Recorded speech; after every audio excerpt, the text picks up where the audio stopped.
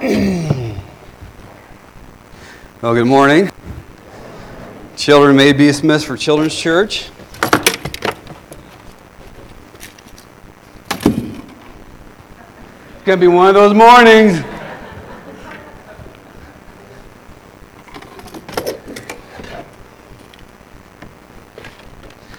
I'm getting out my props here because we're going to review, and you're going to have to help me because I need some help this morning.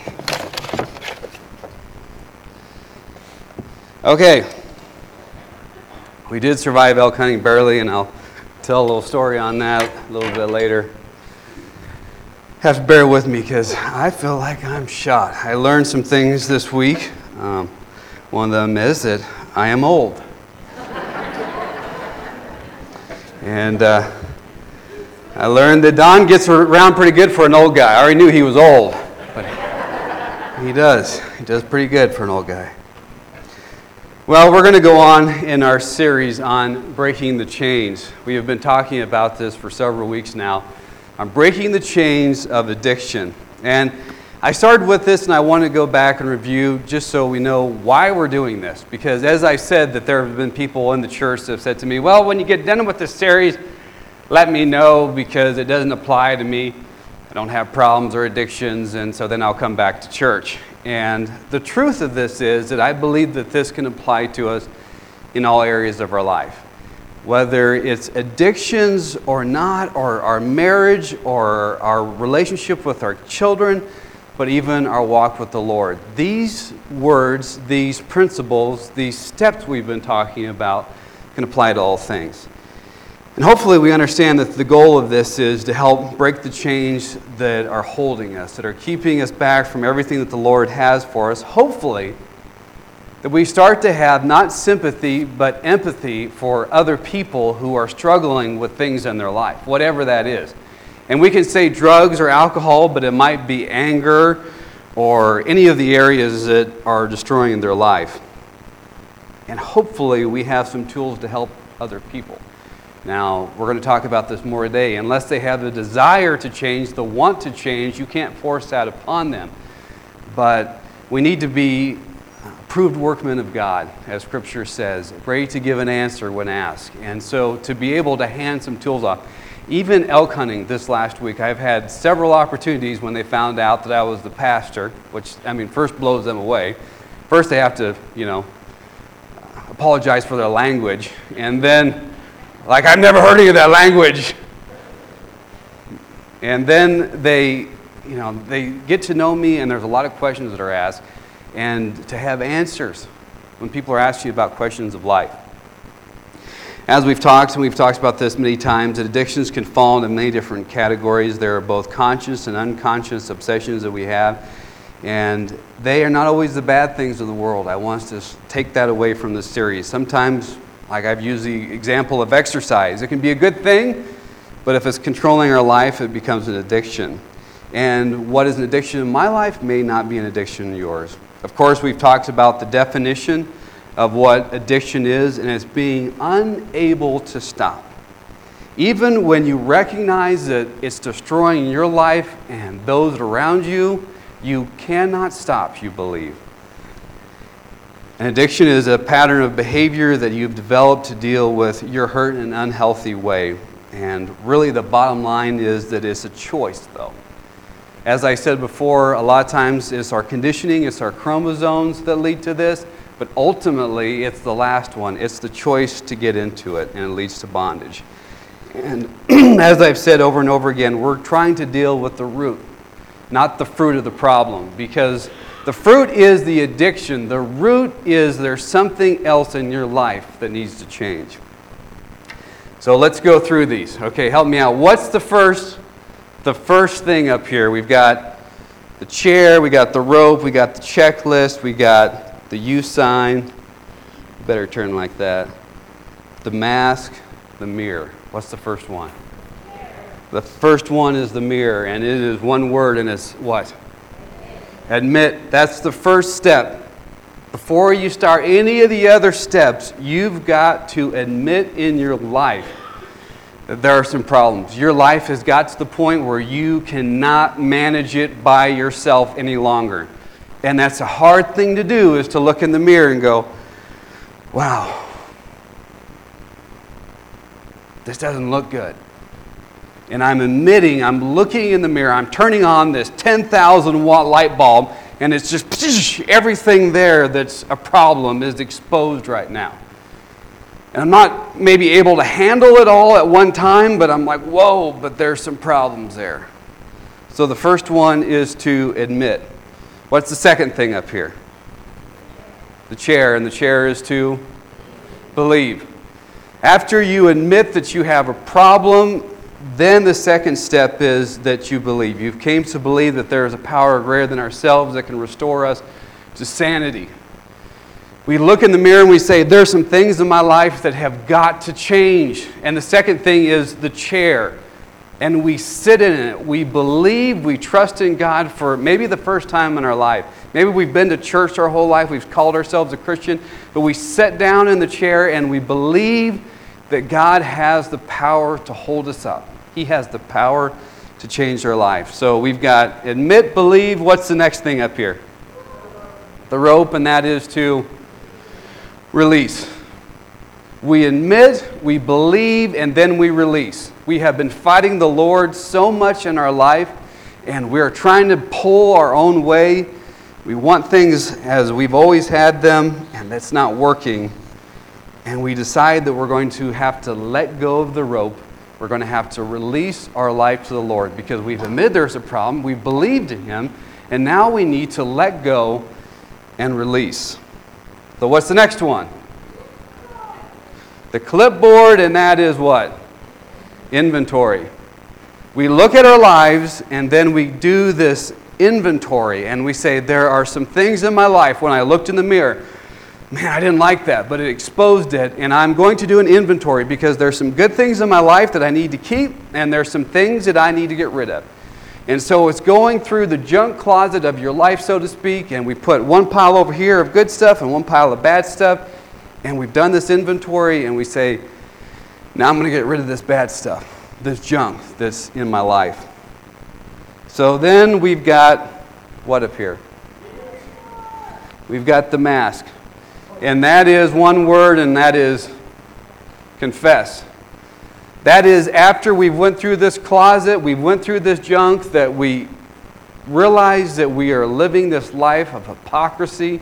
That means we're playing an actor. We want people to see this, but underneath we're really hurting, and we start to deal with, we confess this stuff, hopefully to another person that we can trust, hopefully to somebody who's been there, done that can help us. Somebody that's going to give us some good advice. And not that they're there to hammer on us. They're there to listen to us when we call our junk junk. Because we've already admitted it now, hopefully, but now we're telling somebody else this is a junk pile. And then we have what we had last week, and that is, of course, what? The U sign.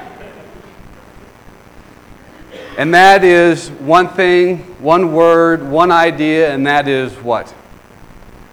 Turn. To turn. Once we've realized in our life that this stuff is a problem, it's an issue, we've confessed it to somebody else, now we need to repent, to turn. And we're going to start turning from it in our life. We have to make a mental decision that I'm going to turn from these issues in my life. And we're entirely ready to have God remove these defects of our character. And as I said last week, this is a U-turn. We're doing a 180-degree turn. We're turning from this thing in our life, and we're going the opposite direction. And it's really what's taking place even in this step this week, is a change that begins on the inside. As Romans says in Romans 12:2, we're not being transformed by the world, but we're being conformed, changed from the inside. And then that leads to step 7 this week, which is remove. This week is remove. We've turned and then we're removing. And it's a scalpel this week. This week it's a scalpel. And it's the transformation and purification of our character. And we're going to look at the familiar verse in 1 John 1:9. But as we start out this morning, I want to ask you a question. How many of you here would do major surgery on yourself? Now, yeah, Kyle, I knew Kyle was going to raise his hand. Kyle and Shane. It's kind of funny because my wife goes through my PowerPoints and she proofreads them. And this came up and she didn't understand the context of what I was going to talk about. She goes, don't say this. People besides you do not do major surgery on themselves. Like I was asking you, why don't you?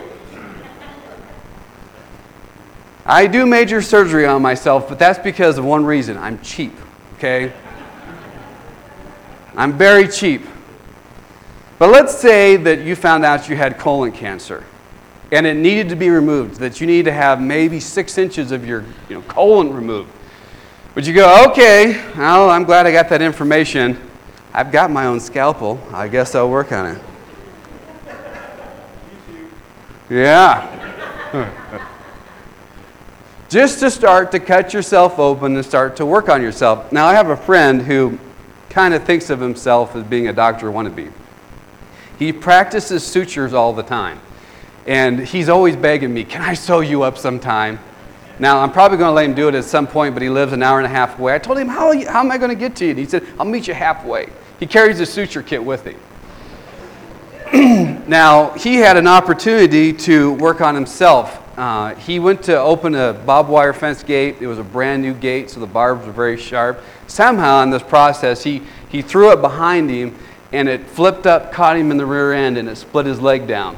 He said he had an 8-inch gash really on his rear. And so he's like, this is my opportunity. So he was laying down trying to sew up his rear, and his wife was going, let's just take you to emergency. And he said, no, this is my deal. This is what I do. I practice it. But he couldn't do it because he was trying to sew up his own rear. It was pretty hard to do. So he had to quit, and they took him to the emergency room, and the doctor said, who started this? And he said, well, I did. And he said, it's pretty good. And he's like, thank you, but I couldn't finish it because I couldn't see back there. It's hard to do surgery on yourself. We don't want to start to cut into our gut, to start to remove some intestine because, number one, we don't know what we're doing. I mean, you can get on the internet and check it out, but it's still going to be, what? Incision here, gut out here. You don't know what you're doing. The second thing is, like my friend found out, he doesn't use any anesthetic. He just sews you back up. I've tried that before. That hurts. It's painful. We don't know what we're doing. It's painful. And sometimes, like with my friend, you can't even see what you're doing. You don't even know what you're doing. You can't even see it. And so it's insanity. Absolutely insanity to do major, and I'm saying major surgery because I do minor surgery at home. It's insanity to try to fix herself. And this is step 7 here. This is what's going on here. Now we are turning over the scalpel. We're handing it to God, and we're saying, okay, God, I've admitted, I've believed, I've released this to you, not completely. I need to do some more releasing. And now I've done inventory of my life. I've confessed that to somebody else. I've turned from this. I understand now I'm agreeing with you, but there are some things that now, this is where it gets serious, that need to be removed. And so that is the 7th step. Humbly ask Him to remove our shortcomings. And that is handing over the scalpel. Handing it over, saying, I don't know what I'm doing for this surgery. I thought I did, but I don't. I don't know how to remove this stuff. Every week we've had the other side of the steps, the 12 steps to be totally and completely insane. And this step 7 demanded that others shape up or ship out. Demanded that others get their stuff right. And that is insanity. So this is the work of step 7. It is surgery. That is the work of step 7. And by definition, surgery is treatment of injuries or disorders of the body by incision, involving the removal or the replacement of diseased organ or tissue. Another definition is the skill or work of a surgeon. And so now we've got to the point where we're saying, God, you need to remove some things in my life.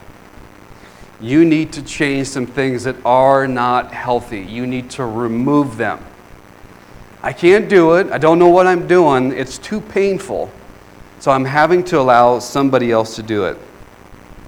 And it really comes down to two words, and that is to remove and heal. To remove and heal. Hopefully you're removing this diseased, whatever it is in your life, like a cancer or an organ that has quit, and you're removing it. But the goal is healing. You're going to heal after you remove whatever this is in your life that is causing this problem. And so that gets us to our verse today. 1 John 1:9, John says, if we confess our sins, he is faithful and righteous to forgive us of our sins and cleanse us from all unrighteousness. Now, as we look at this verse, it's conditional here. The word if sets a condition for something to take place. If we confess our sins, if we confess them, he is faithful and righteous to forgive us of our sins and cleanse us. So if we're saying, God, you know what, I got some problems, I got some issues, I need some surgery, but I don't know how to do it. But this is what's wrong, I now know it. Done the inventory, I've confessed it to somebody else, and now I realize that I need to turn from it, but geez, I'm having a hard time turning from it. Lord, I need you to remove it from me. He says, if we confess, it defines what needs to happen in order for the next thing to take place, and that is the cleansing, the removing. He says, if you confess it, then I will cleanse it. And God goes into action when we come before him. I'm going to speak about this in a little bit. But God says, first I need you to be on board. Now think of that. This is God Almighty who created the universe with one spoken word. And he says, I want to work in your life. I want to remove this. But there's a condition here. And this condition rests on you. You have to confess. You have to be willing to be on board. You have to be willing to agree with me at this point for me to do the next thing, which is to remove it. So as we prepare for this step 7, there are 3 words that we're going to talk about today. This is how we're preparing for this surgery. And the first one is humility. The first thing before we go into this surgery for him to remove this is humility. And that is that we admit that we are lost. And we're humbly asking God for some help.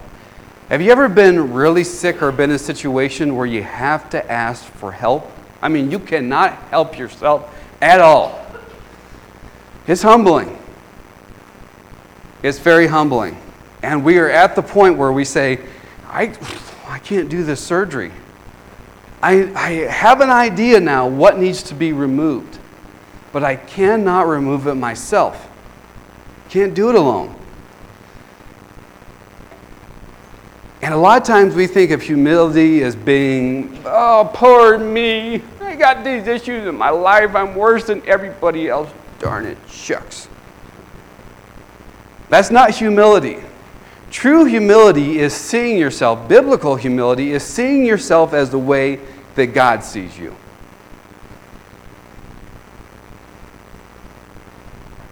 And we are unable to do this surgery in our life, but God is able.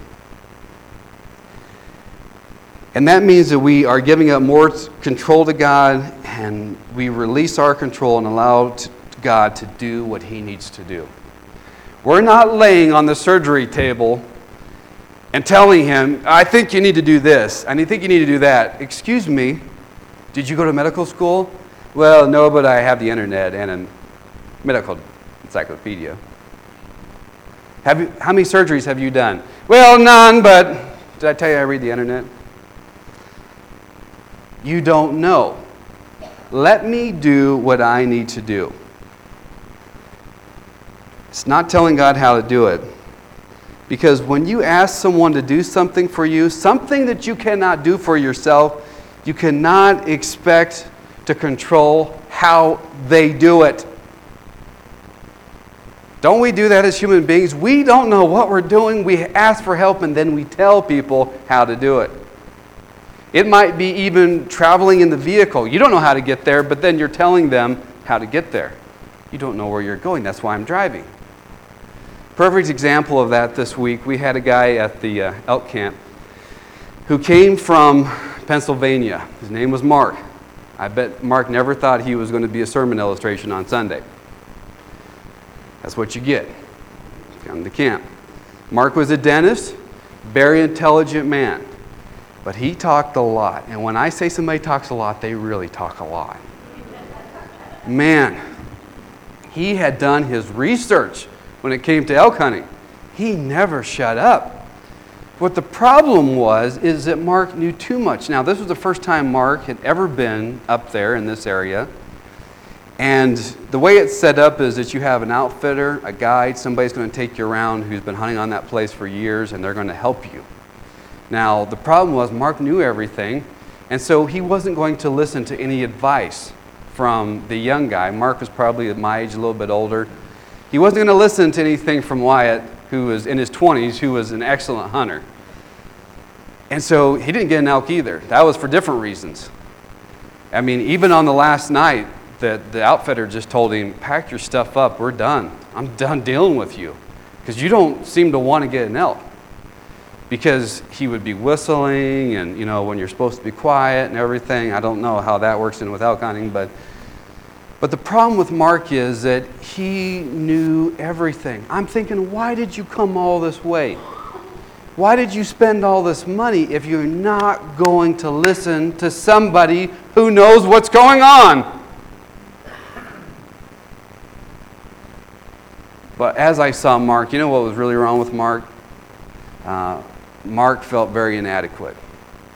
I would suspect, well, first of all, he had 3 teenage daughters and a wife at home, so I felt for him, thought, that's why the man is insane. I had a lot of heart for him when I found that out. I was like, wow, everybody's like, that Mark, he's got 3 teenage daughters. Come on, give the man a break. Mark felt like he was inadequate. Mark was probably a guy, a little teeny guy with a really high voice like this. He'd probably been picked on his whole life, and so now this was his chance to kind of shine up there, and he did a little too much, and it was based a lot in pride. Why would you not listen, Mark? And when it comes to humility, I'm going to tell you this story. I was very humbled this week. Don mentioned what happened a week ago on Sunday night. It's a big, long story. I can give you the extended version, but I'm going to give you the short version. Sunday night, it was getting dark. We were on a mountain. We look over on the other mountain. There was a nice bull elk over there. We ran down. When I say ran, I'm not exaggerating. We ran down a mountain. Okay? Got down to the bottom. That elk was up the draw, and he was 568 yards up there. And so this was my shot. I pulled out my bipod. I laid down. I mean, I'm telling you, it's straight up. You 568 yards straight up like this, okay? I'm laying flat even to get up that high. Took the shot, hit him, saw him turn and crash down. Now, it was almost getting dark. Did I tell you it was 568 yards? Okay, I told you that part. And it was dark, and I was tired through the brush, crosswind, And I'm old. Thanks, Julie. And I'm old. Hit the elk. Now we have to get out of here because it's getting dark. And Don looked at me and said, thank goodness you have your flashlight. And I said, I don't. It's laying in the seat of the pickup. And I said, do you have yours? And he said, no.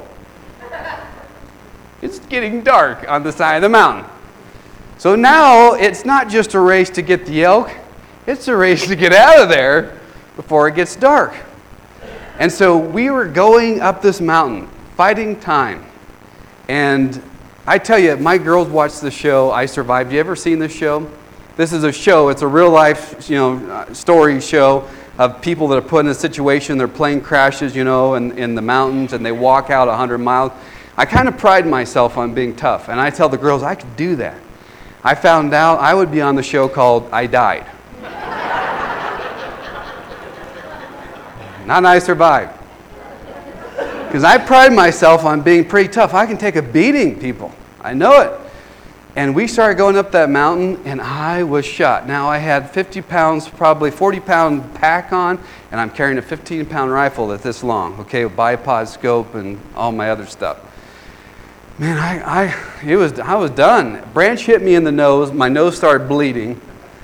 And so now I have blood running on my nose. We're climbing, trying to beat the sun going down because no flashlight. We're trying to climb out of here. It got dark and we're pushing against the brush and you feel like you can't push anymore, so then you got to back up. And so my face is bleeding from being tore up. My nose is bleeding. Now this is fun. This is what we go do for fun. The good thing is that we had the radio. And so Don called in for some help. And those guys were all back because it was dark. They'd been back. They're all, miles away off the mountain down at camp. And they said they were just glued to the radio because when Don called for help, it was like at first, okay, it's getting dark. We don't have a flashlight. And then the last one was, help! I died up here!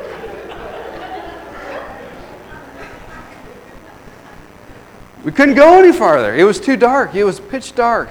And as I laid there on my hands and knees, and the blood was running out of my mouth and my nose, I couldn't see it, but I could taste it. It was just running out, and I could hear it hitting the ground.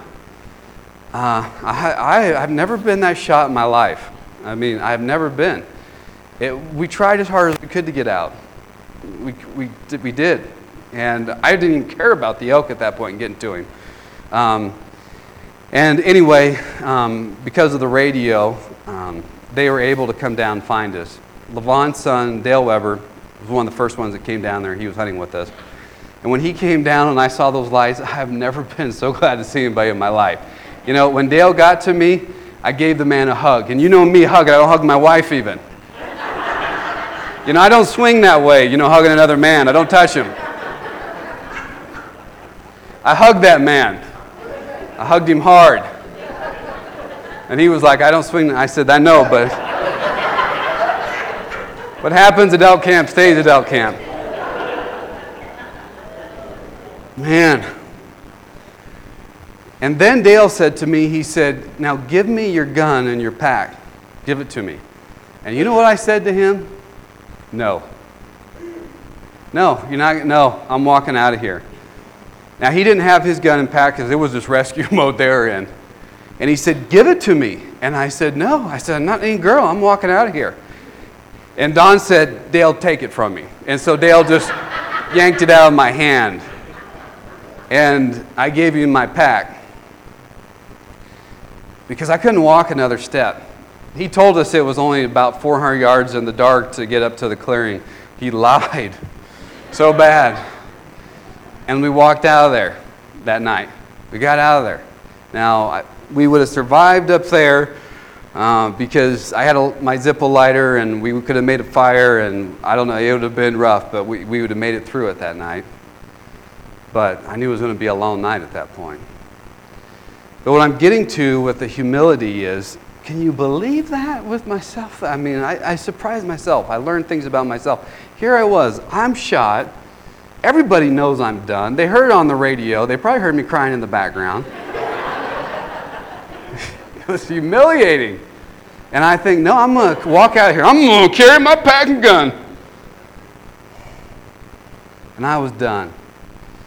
And this is where it gets to in our life, where we need to say, I am so absolutely shot and done. I can't take another step. I can't keep going on in my life. Here's my pack. Here's my gun. I don't care what you think of me. I don't care at this point because we all know what shape I'm in. Look at my face. And we hold on to that. I can do this. I can do this. The result is going to be your destruction if you think that you're going to be able to hold on to it. And we pride ourselves on it. And God says in 1 Peter 5, I thought of this. I tell you not, people, I thought of this when I was up there. God says, humble yourselves, therefore, under God's mighty hand, that He may lift you up in due time. Cast all your anxieties on Him because He cares for you. And God says, you know what? I cannot help you one bit until you start handing it over and you have to humble yourself. You can keep on holding on to it with your pride, you tough guy. But I see you as you are. I'm not disappointed in you. I just want to help you. So the first thing is humility when it comes to this. The second word is desire. And desire is to wish or long for, a want, a request, or petition. And I've spoke about this before, quickly. In John chapter 5, verse 6, when Jesus saw this disabled man who was at this pool at Bethsaida, and he'd been in this bad condition. He was disabled for 38 years, Scripture says. Jesus asked him one question. He says, do you want to get well? That has always bugged me. I don't know why when I read that the first time. Because that seems like a real stupid question. The guy's been dealing with pain, physical pain, for 38 years, and Jesus asked this question, do you want to get well? Like my girls say, no duh, as they roll their eyes in the back of their head. No duh, Jesus, I want to get well. But what Jesus is asking him is, you have to have the desire. I will heal you, but you have to have the desire. And I see it all the time because, you'll have a spouse that will drag, maybe a woman drag her husband into that office over there for marriage counseling. And he will say, I have no desire to change. I don't think anything's wrong with their marriage. Maybe there's some problems in our marriage, but I'm not doing anything different. And she's like, look, fix him. He does not have the desire. He does not want to change at this point. Because most people want a temporary relief rather than a permanent solution. So God says, you need to humble yourself. You need to cast that over to me. Give it to me to carry. I will carry it. But you've got to have the desire also to want to change. And the third one is prayer. We need to have humility, we need to have desire, but we need to have prayer in our life. And praying for God to remove these shortcomings, one defect at a time. I didn't like to call it a defect, but you know what I'm talking about. This stuff in our life. And God says, I will remove it one defect, one issue at a time. And when we're asking God, I believe through Scripture, this is biblical, it's not a general prayer going, God, just fix me. Just deal with everything in my life. I'm going to be over here. He says, I have asked you to do an inventory of your life. I've asked you to confess that. I've asked you to turn from it. I want you to be specific. I will deal with that issue when you are willing to deal with it specifically. I think partly He does that because we couldn't handle it all at one time. We couldn't deal with it all. If He would come in there and go, okay, you said to deal with it all at one time, and He would completely remove it, we would just fall to the ground dead. It would be too much surgery at one time. And He says, I need to remove a little bit at a time. It's not this general prayer, this package deal prayer. It's humbly praying that God will remove each of the issues in our life that we have been exposed to. They've been revealed in the fourth step of the inventory. And it's a process. It took time to get ill. It's going to take time to be healed. And so people get frustrated. They're like, geez, I put my faith in the Lord. I'm trusting in Him. I'm going to counseling. I'm doing this stuff or whatever it is. And we say, it should be removed. It takes time to heal. Even after it's removed, it takes time to heal. And that is why that God says, I want you to start working on the easier things in your life first so that you build up some confidence and strength. And then we're going to move on. So those are the preparations words. Humility, desire, and prayer. I want to read this to you, and I don't know who to give credit to. I've tried to look it up on the internet. It's called Paradox of Prayer. And so when it comes to prayer, I feel like this a lot in my life. It says, I ask God for strength that I might achieve. I was made weak that I might learn humility, humbly to obey. I asked for health that I might do greater things. I was given infirmity that I might do better things. I asked for riches that I might be happy. I was given poverty that I might be wise. I asked for power that I might have the praise of men. I was given weakness that I might feel the need of God. I asked for all things that I might enjoy life. I was given life that I might enjoy all things. I got nothing that I asked for, but everything that I had hoped for. Almost despite myself, my unspoken prayers were answered. I am among all most richly blessed. I had an opportunity to share with a young man who's in his 20s and who went with us on the elk hunting trip. And he got an earful, 12-hour ride back. And I mean, I wasn't trying to give him both barrels because I was exhausted. But he kept asking about my life and the hope that I have, about marriage, about a whole bunch of different things. And he said, it just really is bad that you didn't get an elk. He's like, man, I feel bad for you. I can't believe it. Now, let me tell you this little story here. It's after the hunting week. I got to tell these stories.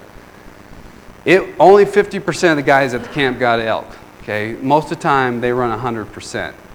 I knew when we went up there, because this has happened to me before when we went hunting, that they would say it's the worst hunting that they've ever seen, ever. I'm like the Jonah of hunting. Because my friends laugh about it when we went down to Texas. I mean, it always happens. So I don't tell them that because I don't want thrown out of the boat. But anyway, there was one guy that took, I kid you not, I mean, most of the time I'm just completely lying to you, but this is the truth. He took over 15 shots, 17 shots at his elk. It was laying down, like, I guess, sleeping. He shot at it, and he was 3 foot high. He shot over here at the rock. He's sighting at his rifle while he's hunting. Shot back at the elk, still 2 foot high. Shot back at the rock. He walked off the mountain, got 200 yards from this elk, who was still laying down, and shot him. That's never going to happen for me. I'd get down there 200 yards, he'd charge me, run me over, kill me. I'm going, my goodness, that was easy. Except for the, 15 shots that he shot off. The other guy that went with us, they just drove out on the flat. Drove. One was standing there. He got out with his rifle. Click. No bullets in it. Doodle-doo-doo. Doodle-doo-doo. And the elk was going, right here.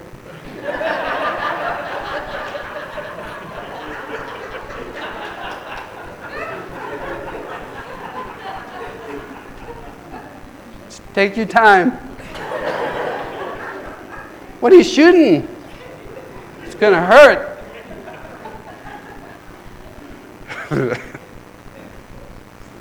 I tell you, mine was 568 yards uphill. And he said to me, I cannot believe you didn't get an elk. And I told him, Drew, you know what? It's not about the elk. It's about the journey. It's all about the journey. That's what I don't ever learn, I don't think. I think that's what God was trying to tell me this week. I always focus on, bringing a big bull elk home. That's what our focus is most of the time in life. My life's never been about that. My life is about the journey, getting there. Everybody said, man, you guys hunted hard. Like 28 miles we walked off the mountains. 28 miles in a week. And I learned to be a better hunter. I learned to be a better husband. I learned to be a better father. I learned things about my relationship with the Lord this week. Some major things. I was humbled hard. It was a physical thing, but it struck clear down inside of me. Still trying to filter everything through. I haven't had time. But that's the paradox of prayer. And God says, I wanted you to be humble. So as we end this and we're talking about removing and being in this step 7, God, our great physician, has some terms. Just like surgeons do, he has some terms. And for us to get well, we have to listen to his terms. You know, I don't do this very well. When I've had surgery done, they say, stay off your leg for 6 weeks. I go, okay. I always tell my wife, that's what they have to tell you for liability reasons. I was off of it for 6 hours. It'll be just fine.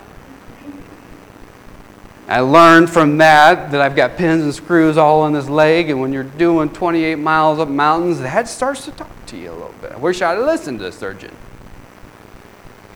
And one of those terms is that we must place ourselves in the community of his people. That's the church. I'm more convinced of this all the time. It's not perfect, the church isn't. It's not perfect.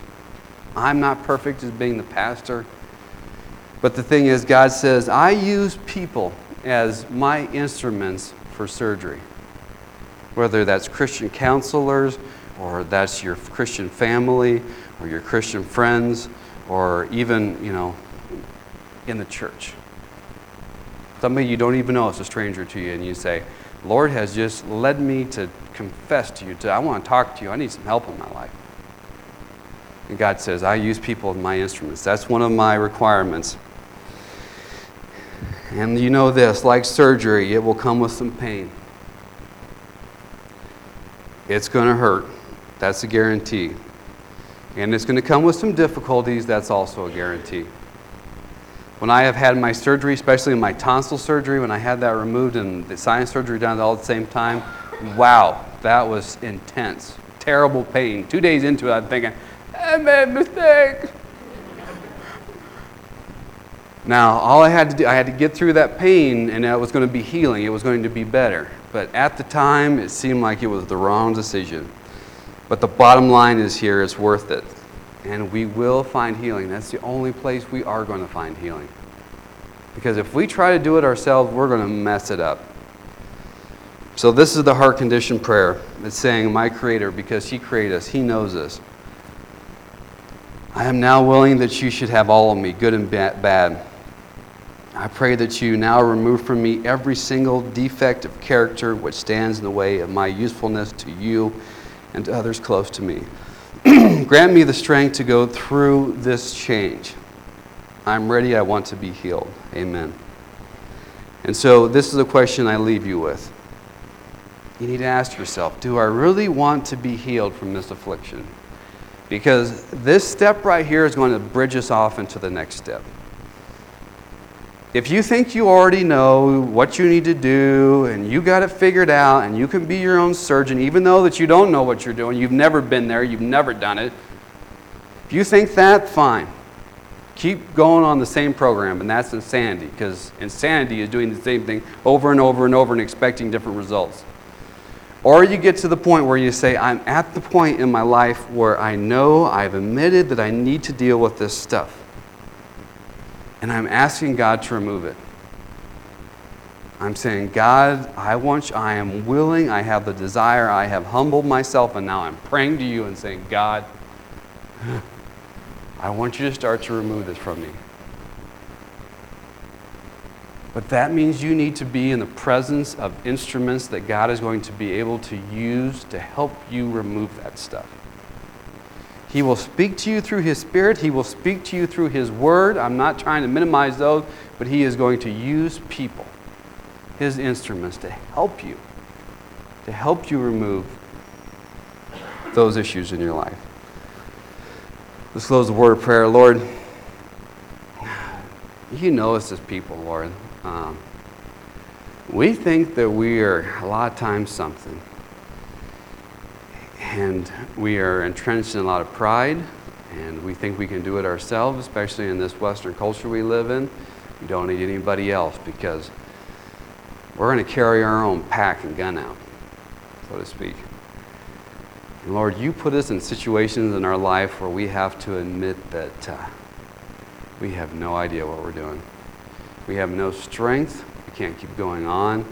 And we get very fearful in those positions because we want to be able to take care of ourselves. It's humbling.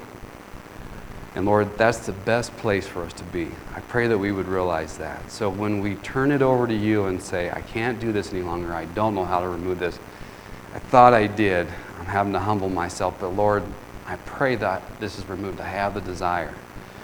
Lord, that is when you start to work in our life the most.